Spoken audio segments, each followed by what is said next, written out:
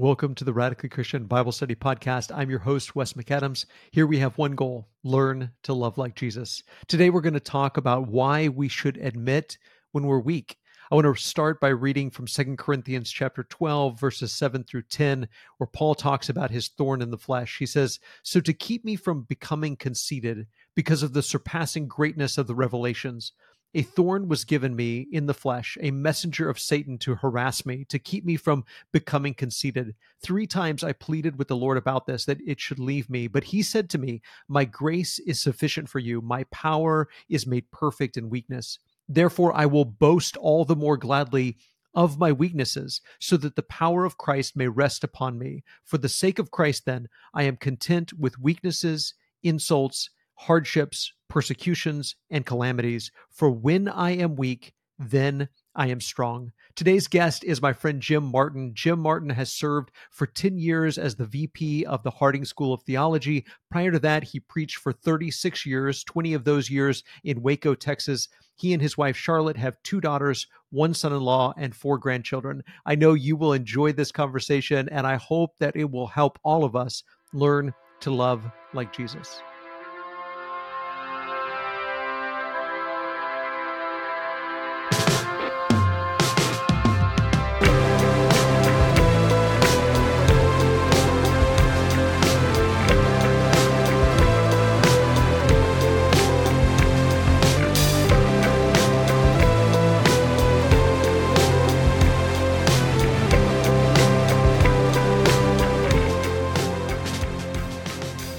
Jim Martin, welcome to the podcast, brother. Well, thank you, Wes. I'm glad to be here. Well, thanks so much for being here. I can't tell you how much I appreciate you, and I can't tell you how much I appreciate you spending some time with us. I was trying to think just a minute ago where the first time I saw your name might have been, and it might have been Twitter, which is a weird place to first meet someone. But as you know, Twitter can kind of be a dark place, but when someone is shining the light of the gospel in such a dark place, they really stand out. So your encouragement and positivity just has always stood out as long as I've known who you are. And now that I've gotten to know you a little bit, I just can't tell you how much I appreciate your encouragement and your positivity and what you bring to the kingdom everywhere you go, brother. Well, thank you. I appreciate that very much, Wes.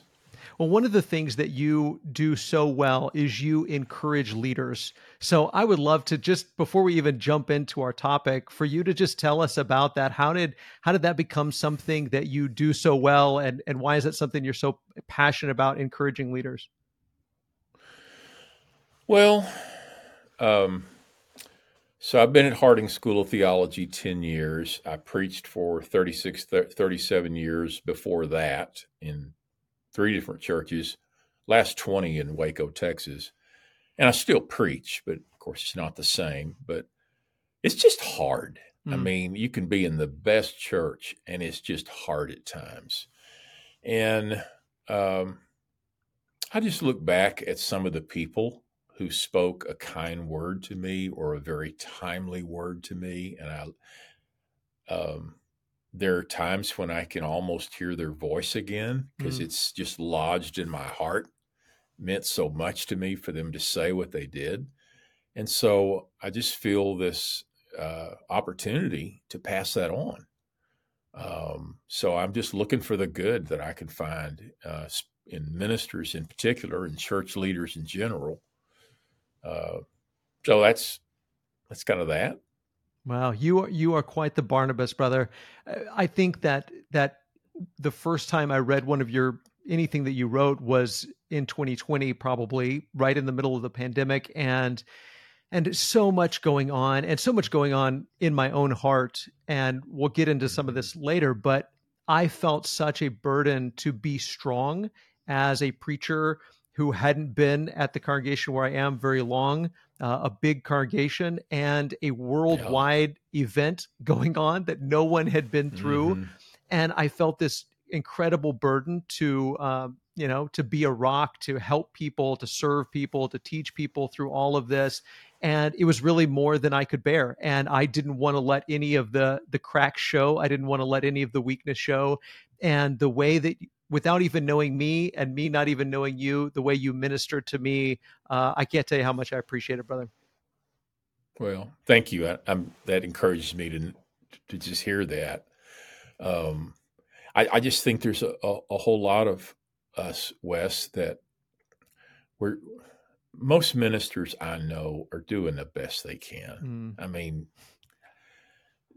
the majority of the ministers I know, they're working hard, just trying to do what they know to do, and sometimes a word of encouragement can just offer a little bit of hope.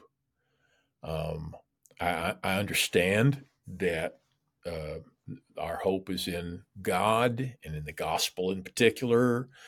Um, but sometimes when someone with skin on comes along and that person, Christ lives in me like he lives in Mm. you, and that can just be particularly meaningful.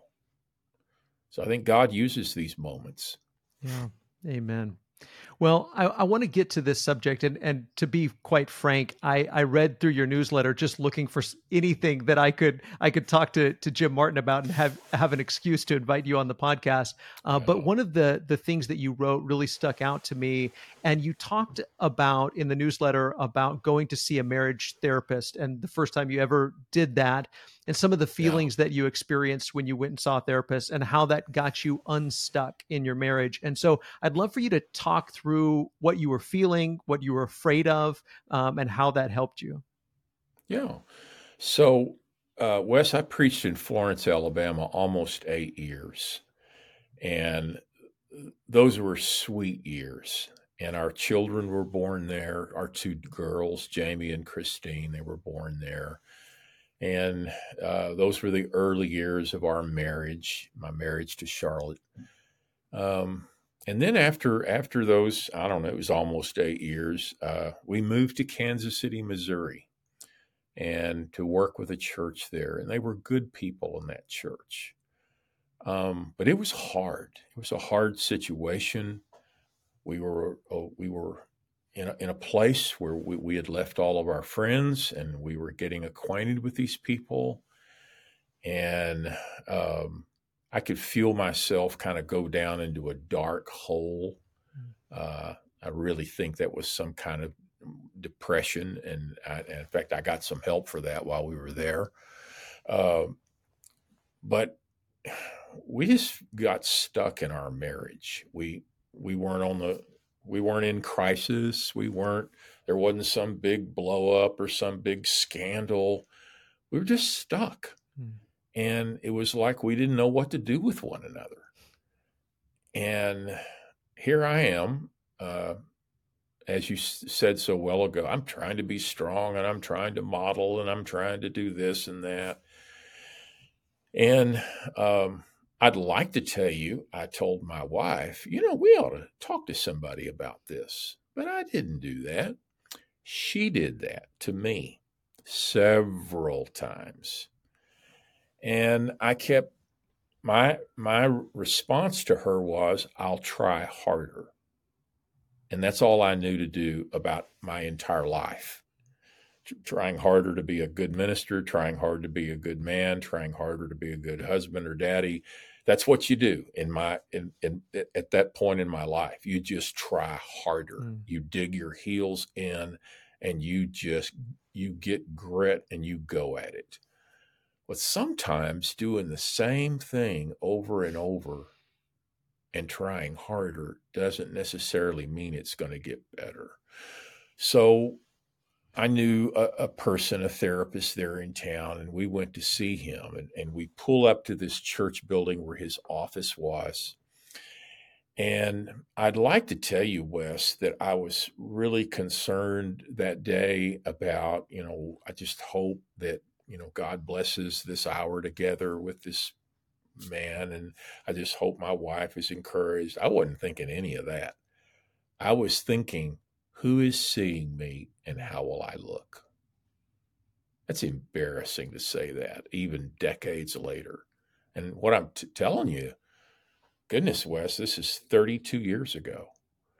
And I still feel embarrassed just saying those words. But we went in and it was so good.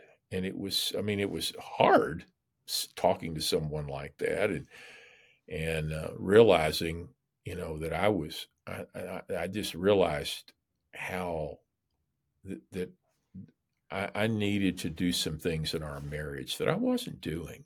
And my wife, if she were here, she'd say, "Wait, wait, wait. Now, there's another side of that, and I needed to grow up." I got that, but I'm talking about me. And so we saw this person. I don't know how many weeks or months it was, but it was very, very helpful. Um, but I began to realize how much pride I actually have. Yeah. Well, and Yeah. that's an interesting word there, pride. And I don't want to assume that women don't have this struggle as well, because I'm sure that many women do. But all I know is Yeah. the male experience, because that's what I am. But there's been a lot of talk recently about masculinity in our culture, and I think some of that conversation has been a good conversation. Hmm. What is it that we expect out of young men? What is it that young men expect out of themselves?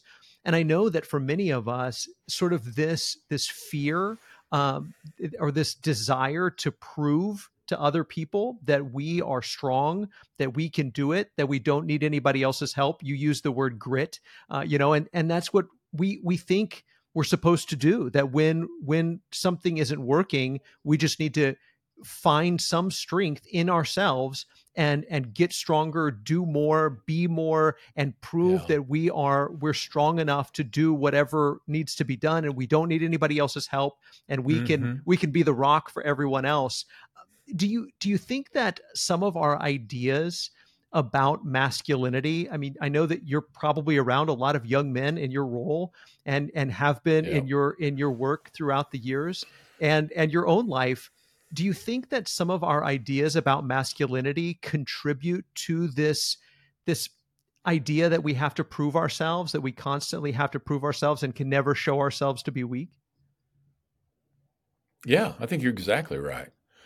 Um, if you grow up here in the U.S., you're a young man, and you go from high school. Maybe you go to college for a lot of us, or you go to a trade school, or for some you enter the service, the military. There's not really a rite of passage, Mm, you know.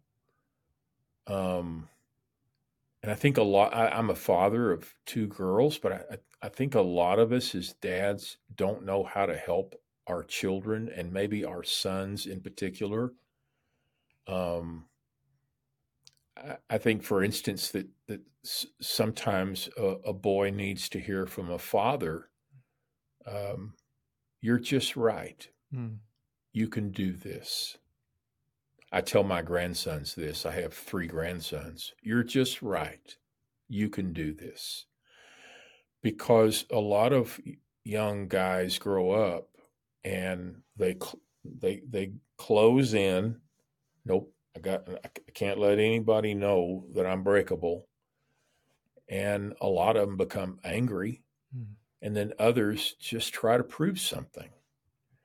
And maybe if I can be successful, or I can have an important job, or if I can have enough money, people will see that I measure up. And um, that can be pretty difficult to penetrate uh, for a young woman who's just married this young man. How in the world do you get into this young man's heart? And so, yeah, I think there's a lot of that, um, and a lot of opportunity, by the way, for dads and grandfathers like me to step in and encourage younger men at church, and step in and encourage young boys. Because, like you, I know these boys are young men better than I've got two girls, and I'm pretty familiar with that. But anyway, that's just some thoughts. Yeah, absolutely. I think that there's so much need for this, like you said, not just in the family but at church as well. And I just finished reading a book. I think it was called Man Enough, and Mm, one of the things that he talks about in that book is the idea that when culture shifts, as it always does, I mean, culture is always hmm changing. What society needs of their men changes during war times. That tends to be how hmm men prove that they're men. During times where things are agricultural, they tend to prove their manhood in a certain way. And as things are hmm changing now, where we're living in a very different type of economy, type of culture, our young men are trying to figure out how to prove themselves. But I think in any culture, we have this self-doubt. We often talk about imposter syndrome, and I think that there's That's lots right. of ways where we experience that imposter syndrome in our profession, but even just with masculinity, where we feel like my dad was a man, but I'm not really a man. And I think, like hmm some of the things you're talking about, a rite of passage or those kinds of things, are just a reassuring word from an older man that you are man enough, that you are enough, you are who you're supposed to be, and encouraging hmm young men that, sometimes I think that we get, there's all of this cultural fighting over gender ideology and all of these things. hmm And sometimes in the church, I think that we can be just as guilty of perpetuating gender stereotypes, saying that real men do X, Y, and Z. They drive these trucks and they go Yeah. hunting and they, do all of these kinds of things. And those are worldly masculine stereotypes that we're trying to put on these young men. And if these young men, hmm like King David, are artists and poets, and Yeah. if they're like Jacob rather than Esau, they hmm don't fit those stereotypes, and they need That's men to right. step into their life to say, you are a man, you are a man, even if hmm you don't hunt, even if you don't drive a truck, you are a man. And hmm reassuring them that, because I think that so many grow up with this fear and this need, desire to prove themselves. In your article, in your newsletter, you mentioned how this can be detrimental, specifically that how it can inhibit our growth when we're afraid of being seen as weak or foolish or ignorant or incompetent. So why is this fear, why is that inhibiting our growth so often? Well, that's a good question. Deep down, everybody wants to be loved. Hmm. I, I, I want you to think I have some value, and I just think deep down, Wes, there is a fear that if I tell you very much about me or you see very much, you won't want anything to do with me again. Um, and so I want to try real hard to measure up in your eyes. Hmm.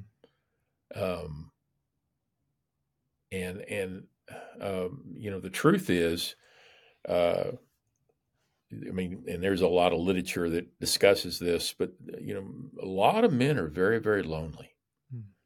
and we'll tell. Uh, we'll talk about just the lack. I've got a lot of acquaintances, very few real friends. Um, and I think that what you're talking about. That's the end. That's the result. Hmm. That's the end result. Yeah.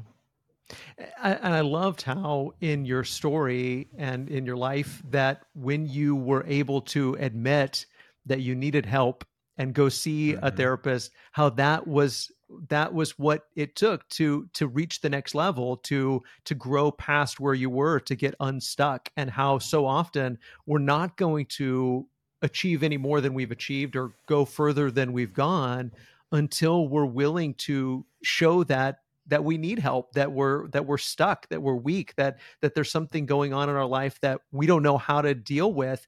But so often when we're afraid to admit that, I think we end up staying exactly where we are, because we're not admitting to ourselves or to anyone else that we need help. Yeah, that's exactly right. And it can be something as simple as just looking at somebody else and realizing this person knows more than I do about, fill in the blank. Could I possibly ask for help? Mm. I tell church leaders one of the best things you can ever do with one another is just ask for help. Is there anybody here who could give me some tips on just daily prayer? I really wrestle with this one. One church leader might say. One church leader told me not long ago, I really just wrestle with taking care of myself, my body, uh, could somebody help me figure out how to do that? Hmm.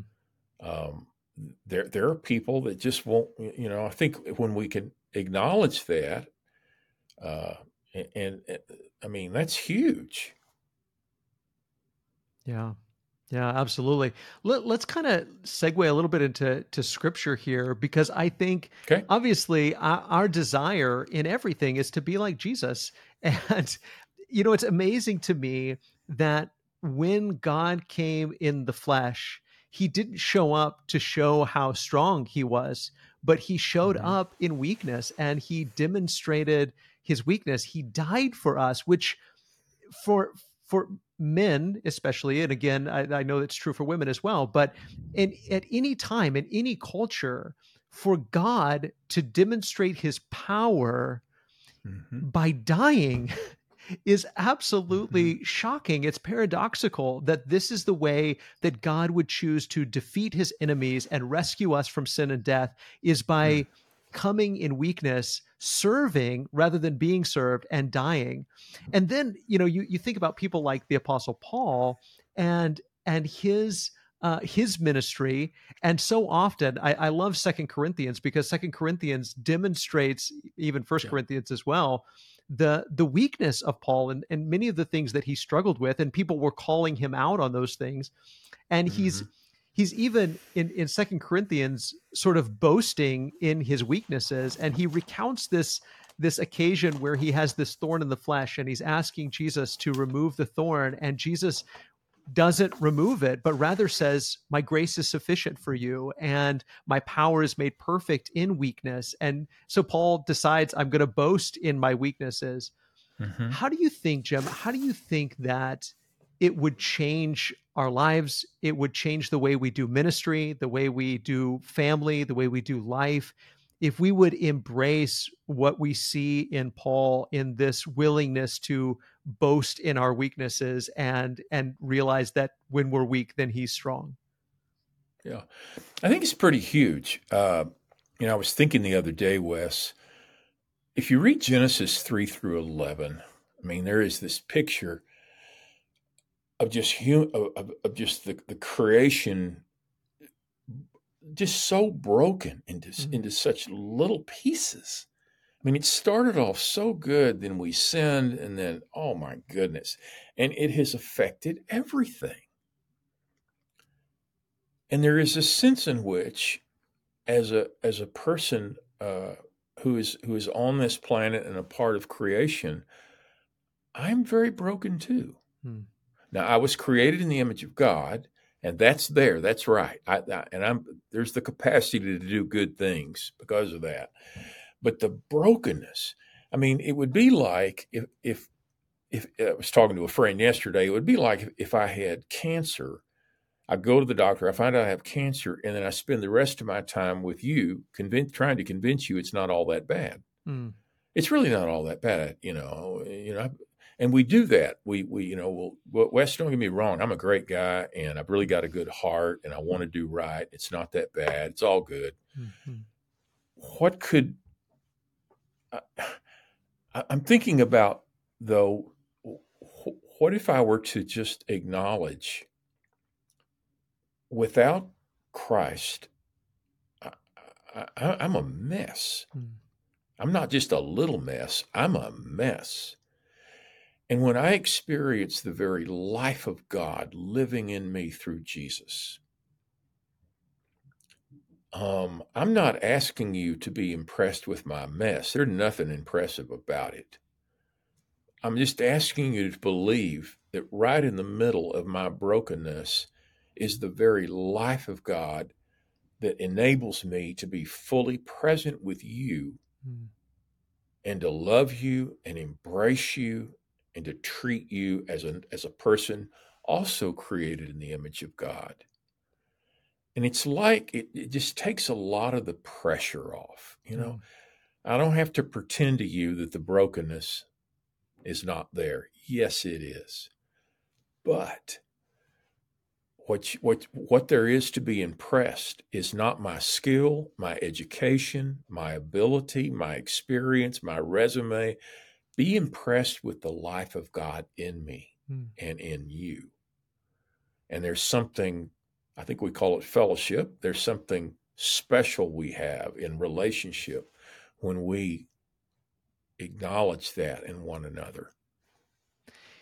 Isn't it interesting how when we recognize a strength in someone else, there might be an admiration of that person, but Mm-hmm. it almost keeps us distant from them because we think, well, I couldn't hang out with that person, I couldn't spend time with them, they would see my flaws. And so when there's just admiration, it kind of keeps us at a distance from each other.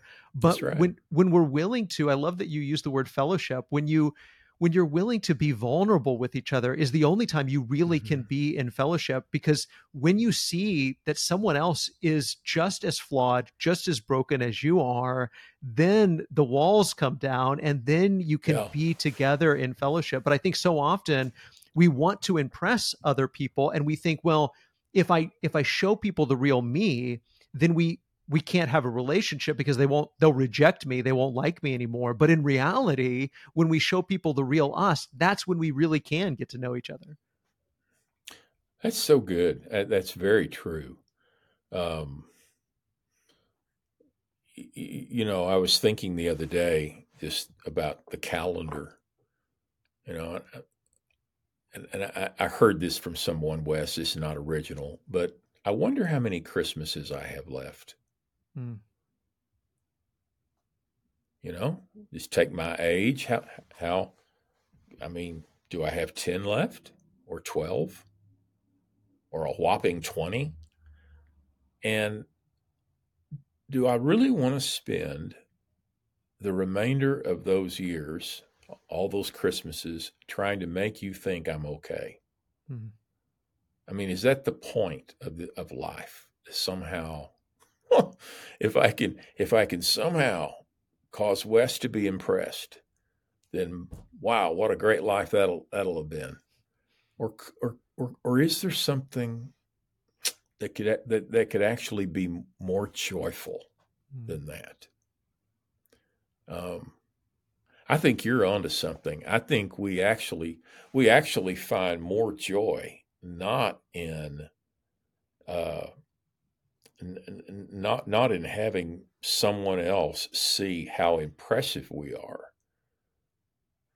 but in having somebody love us for who we are, Mm. and sometimes in spite of what we are. Um,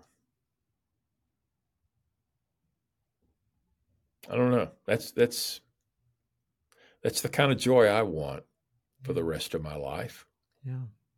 Well, and you mentioned something in your newsletter. I can't remember exactly how you put it, but it was that this willingness to admit that we're weak, admit that we need help, is actually where there is real strength. That this is what real strength looks like. And I mean, it's the strength that we see modeled in the gospel, this Hmm. honesty and vulnerability.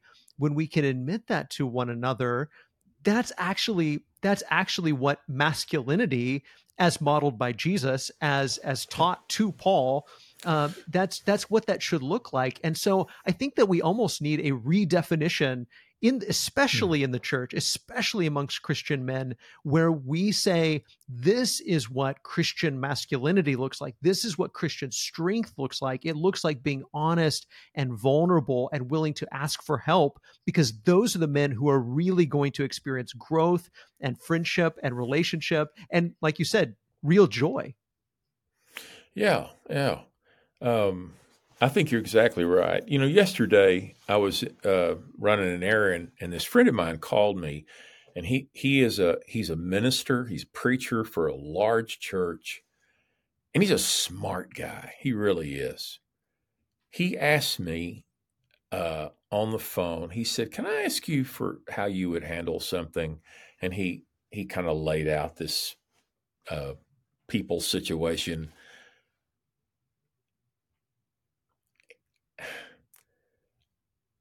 First of all, I just felt honored that he would even ask.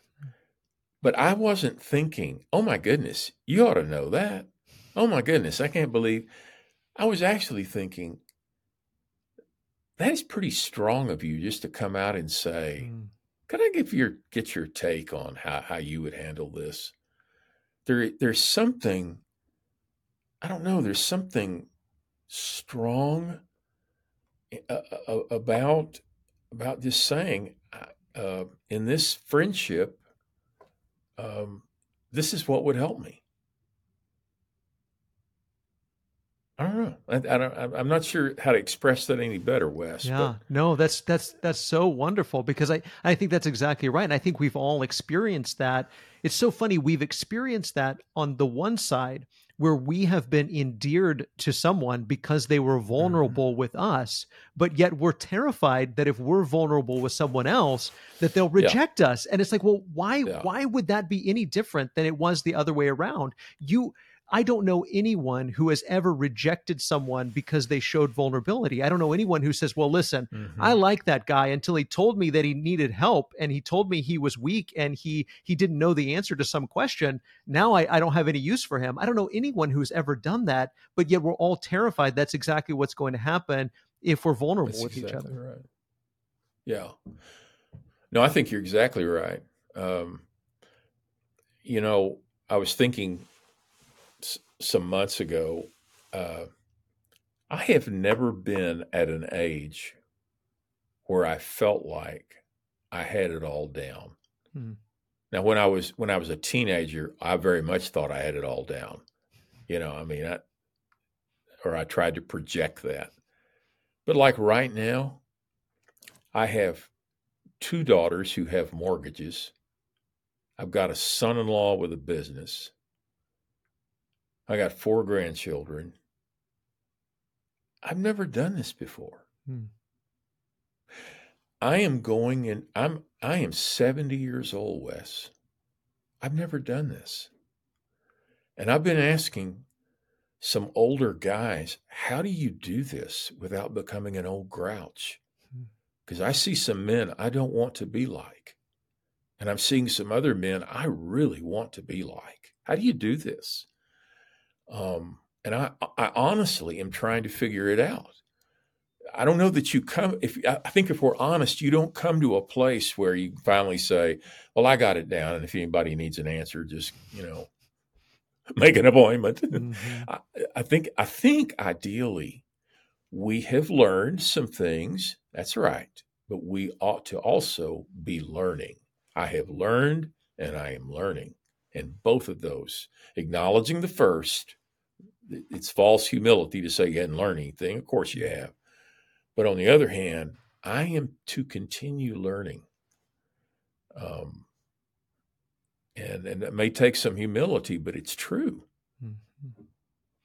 This is a little bit different subject, but I think that it applies in that I think back to so many leaders, especially those who had sort of international ministries, well-known ministries, and who got involved in some scandal and were doing things for years that no one really Mm-hmm. knew about, and then either after their death or years later it all came out and their reputation, their ministry were all ruined. And I can't help but think every single time I see a story like that, I can't help but think, how did that all start? It didn't start where it ended. It started with some small decision. They got in over their head. Maybe they got overwhelmed with something and they were medicating their depression, or they were whatever it Mm-hmm. was. And so they did something they regretted, but because they were afraid of losing their ministry, or they were afraid of ruining the reputation, they didn't tell anyone. They didn't ask for help. They didn't admit where they were. And instead of pulling themselves up by their bootstraps and getting out of the hole. They just kept digging deeper and deeper and deeper. And I just can't help but think that if we could help people on the front end to say, hey, when you make a mistake, admit it, ask for help, confess your sins one to another, pray for one another. That's how we keep from getting into a 10-foot deep hole, is by admitting it and talking it through when we're an inch deep rather than 10 feet deep. Yeah. I think that's just excellent. The verse, the heart is deceitful above all things and desperately wicked. It's not like somebody wakes up in the morning and says, I think I'll make a couple of decisions that'll absolutely wreck my marriage and crush my children. I've talked to a lot of people that have, had train wrecks. I've not talked to people like that. It's often a certain attitude or what seems so small, a small decision or a sense of entitlement that, as hard as I work for this church or business or whatever, I've got a right to, whatever. But there's something very special, though, about a Christian friendship where you can say, here's something I'm thinking about right now. Or where I could say to you, Wes, it's 11 o'clock in the morning. I've spent the last hour and a half daydreaming about a certain person. Should that alarm me? Does that alarm you when I say that? Could we work on that together? Yeah.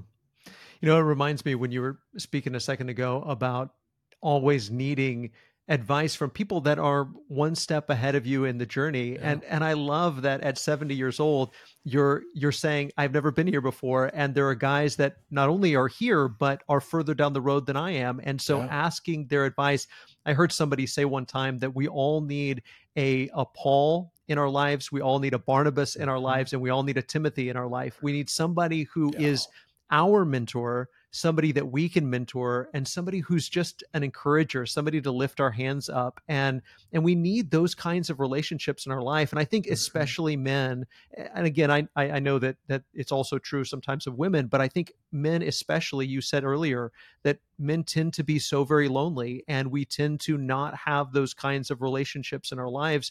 And I think a lot of it has to do with our lack of vulnerability with each other. Yeah, I think that's exactly right. And I think you're right about the need for a Timothy and a Barnabas and a Paul.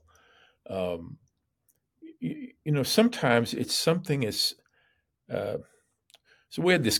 Our kids were in high school, Wes. We had this former elder and his wife at the church in Waco, and Charlotte and I were just going nuts. I mean, we did not know what to do. Our girls, they were just normal, but we had never experienced this before. And it was just, and one day I went over to their house, drank iced tea, this couple, and I said, both of them had this couple had two girls. And I said, I don't understand how to do this. What are we supposed to be doing? And they laughed, and we spent the next couple of hours just talking about some options. I think we some of the great resources we have are in the churches we're a part of. To see if you're a guy, to see some guy who just seems to be a very attentive father, and just to say, could we have coffee? I'd just love to ask you, how do you do this? I mean, like, practically, how do you do this? What do you say? I don't know. It's a whole lot better than trying to figure it out yourself. Yeah.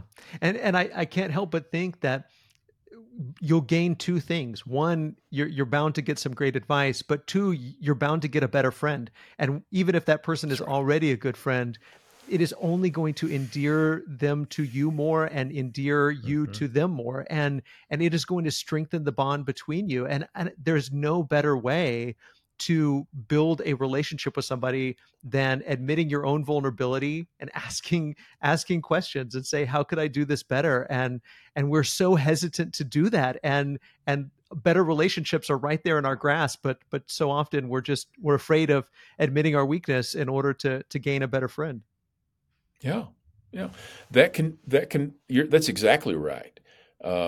When we ask people questions like that, we do become endeared to one another. I want to make just a comment about what you said about Barnabas and then Timothy. One of the things we can do for one another is trying to catch people doing things that are right. Mm. And it may be a young couple that are trying to deal with a 3-year-old, and you're looking at this and they just handle it well. And for you to just say, I just saw kind of the interaction. Oh, that was good the way you guys did that. Well done. Because I'm telling you, and you know this, Wes, so often they feel like failures because and those people will be endeared to you. And we can look for people like Barnabas the encourager, just looking for people who are doing things that are right and just to acknowledge it. And then the Timothys, you say, well, who could learn from me? Well, I would pray about that, but think about the people who keep showing up in your life, especially some younger person that always seems to want to talk to you. You just never know how you could be helpful to a person like that, who is, for whatever reason, is looking to you. Yeah. For whatever that's worth. I think, but I'm just piggybacking on what you said about Paul and Barnabas and Timothy. I think that's so right. We need those three people. That's beautiful advice, brother. I appreciate that. Jim, thank you so much for this time we've been able to share. And thank you for your work in the kingdom. You are such an encouragement, brother. I can't tell you how much I appreciate you. Well, Wes, thanks. I've enjoyed this so much, and I have such respect for you, and I love the spirit of your podcast. Thanks very much for inviting me, and I'm really honored to be here. Well, thanks, brother. Thank you so much for listening to the Radically Christian Bible Study Podcast. If you have just a moment, we would love for you to rate and review the podcast on iTunes or wherever you're listening. It really does help people find this content. I also want to thank the guests who join me each week, Travis Pauly, who edits this podcast, Beth Tabor, who often volunteers her time to transcribe it, and our whole McDermott Road Church family who make it possible for us to provide this Bible study for you. Now, let's go out and love like Jesus.